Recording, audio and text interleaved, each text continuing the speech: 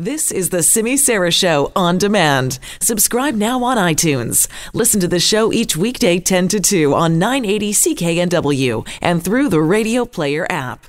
Time now for us to do a little travel best bets on this Monday, of course. That means that we are going to talk about some travel-related issues and some serious stuff, too, because it has happened to many people. You go on vacation, you plan, you do this, and then something, I don't know, political happens where you are, and it turns out you're in a bit of trouble at that point. How do you get home? What should you do? Well, Claire Newell is with us now to talk more about this. Plus, she brought us some great deals. Hi, Claire. Hey there, Simi. Yeah, this is a tough situation that some unsuspecting Canadians sometimes find themselves in, and because it can break out at any time. Right. Is this like what's happening in Hong Kong right now as well?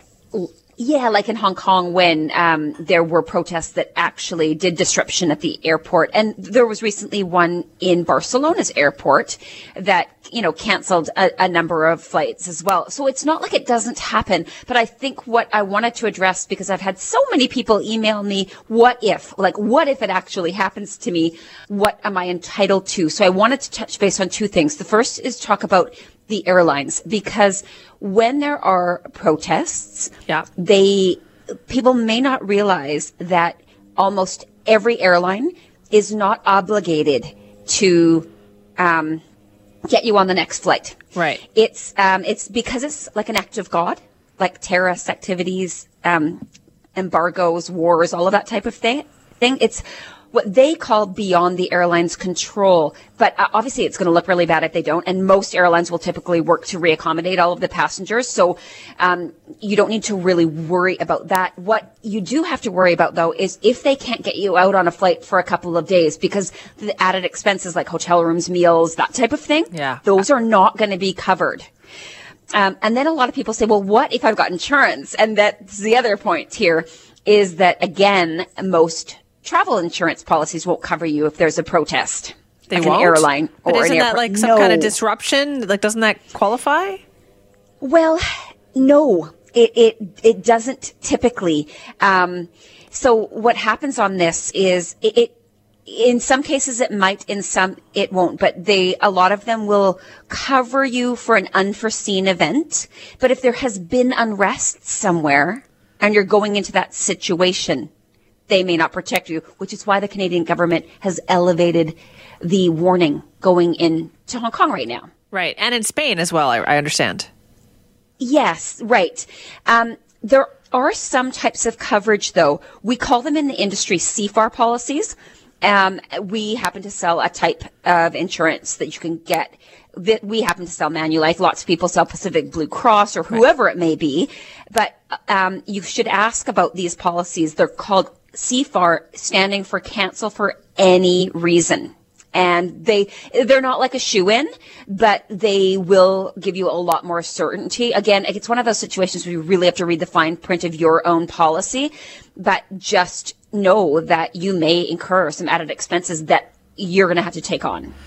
Right. That's also, and do some research, right, on where it is that you're going. See if there has been any kind of disruption or anything like that. Exactly. And that's the thing. I think a lot of people don't. They go into a situation, then find out afterward, oh, there were political, there was unrest in this area well before I arrived. And, oh, geez, I should have read that warning on travel.gc.ca, which we talk about a million times, but, it's important to do. I also wanted to talk about another thing, Simi, which is seat selection. Now, you and I have talked recently, but I don't think, not everybody listens at the same time. But I want to talk about this because I've seemed to, in the recent, probably the last couple of weeks, had a lot of people say to me, when I got to the airport, I didn't want to pay for seat selection. So when I get there, I end up getting a middle seat at the back. And I can tell you now that unless you do seat selection ahead of time, almost all of the windows and aisles, you'll have to pay for anyway. The airlines are giving you a middle seat at the back typically. And I can tell you if you're sitting beside the bathroom, in a non-reclining middle seat, you're going to be cursing yourself for being cheap and not paying that seat selection, ahead of time. And I know no one likes to pay this. I don't, but I'm telling you that you won't end up happy, especially if you're traveling with family or someone you really want to sit beside. If you wait till the till they give you the seat at the time of check-in. It won't be a good one. I'm all about advanced seat selection. I am too. I am very specific on what I like, but on a short flight, for sure, I want an aisle as close to the front as possible. I want off first, and I want access to the bathroom. Okay, your list a little bit longer than mine, but okay. We should get to some deals here, Claire. Yeah, there's a really good one. Well, all three are really good, but the first one is really good if you're traveling with your family and you're looking for a hot, sunny getaway. Los Cabos, Mexico is already on sale for 3 dates in March. It's only November. So March 2nd, 5th, or 9th, there's a package that includes air and 7 nights in a 4-star beachfront all-inclusive resort. So if it's just adults going, they each pay what I think is a great deal at $639, taxes of $520. It works out to $1159. But if you want to take kids and they're 2 through 12, they're $0. What? They only pay the tax, which is $490.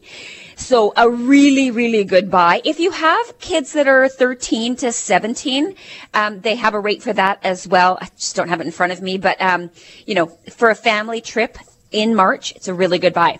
The next one I've got for you, and you like Hawaii, it's a tough place to get a deal to. I'm telling you, I've been looking, but there is a deal to Honolulu on one date in January, the 29th. There are a couple of other dates around it, but a little bit more. But air and 7 nights staying at the Sheraton Princess Hotel. It's a nice property in a great location. $799. Taxes of $264. So it works out to $1,063 per person based on 2 sharing. That's amazing. And then, yeah, isn't that a great buy to Hawaii? And there are dates around there that the air only is more expensive than that package. Oof. So it really is a good buy. And then the last one I've got for you is a real bucket list trip. It is to Australia. You get a good overview of Australia, but you spend some good quality time visiting the Great Barrier Reef. And this is leaving January 12th. So when it's winter here, it is summer down under. So it is a peak date. You get an ocean view cabin. It's your airfare 11-night cruise. It is sailing round trip from Sydney.